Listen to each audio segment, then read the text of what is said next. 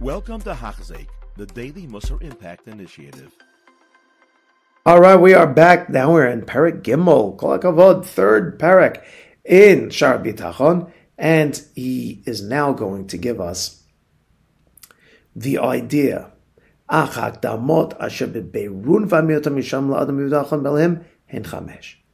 going to give us the idea of 5 fundamental principles that we need to have that will cause a person's trust in Hashem to be absolute.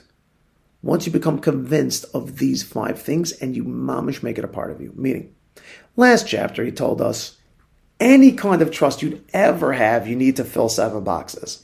And guess what? No human can fill those 7. Only Hashem can fill those 7. So the idea now is there. It would make sense to go with Hashem. It would make sense to not judge Hashem of the things that may seem negative because those 7 boxes have been checked. However, I'm going to give you another 5, he says. And now, in these 5, you're going to get such a reality that you have to have bitachon. It'll be clear as day to you, he tells us. So here we go. Achat mehen, she'ya'amin v'yitba'er etzlo. The first is that you have to mamish ya'amin v'yitba'er. You got to really believe and clarify to yourself. That means you really have to sit and think this through. It's not just enough to hear me read it to you now, but a person has to afterwards sit down and really think this through. Hitkabtsot hashiva inyanim be'elohim, asher behitkabsam b'mishabotchim bo yitachan leftoach alav. That only Hashem has those 7 qualities that we just had, and it would therefore make sense that if he's the one who has those 7, banks don't have that 7. People don't have that 7. I'm sorry, your mother and father don't have that 7. Your wife, your husband, your kid, nobody has those 7. Even ADT, we're home even when you're not. Nobody has those 7 except for Hashem. Ukvar zachartim. I already told you all those 7. And I even gave you psukim to back up each one that for Hashem. And they are now. You thought that he wasn't going to repeat them. He's going to repeat them. And very interesting, the Sfarim talk about exactly this order he's about to go through over here because he brings them all 7 again, like we just said, but he brings them in a different order.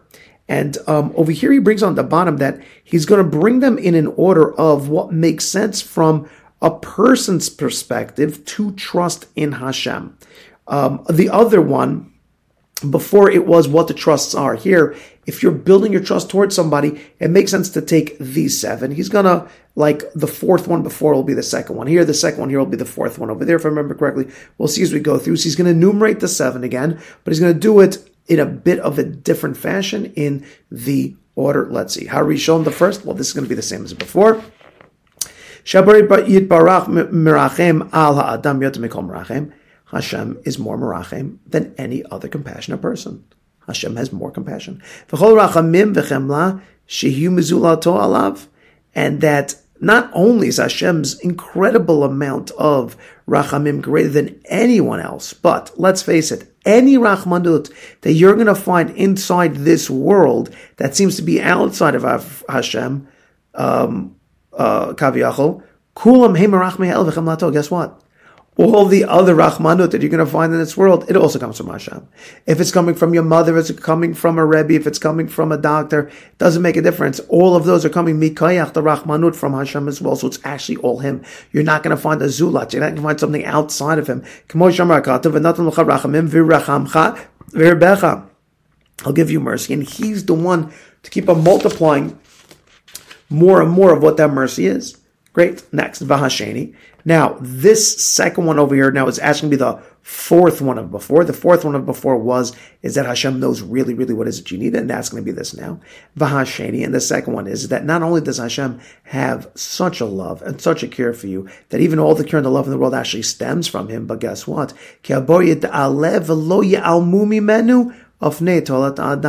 That Hashem doesn't lack any knowledge in every personal benefit that you could possibly need. He gets, if I didn't know since that, and logic dictates this,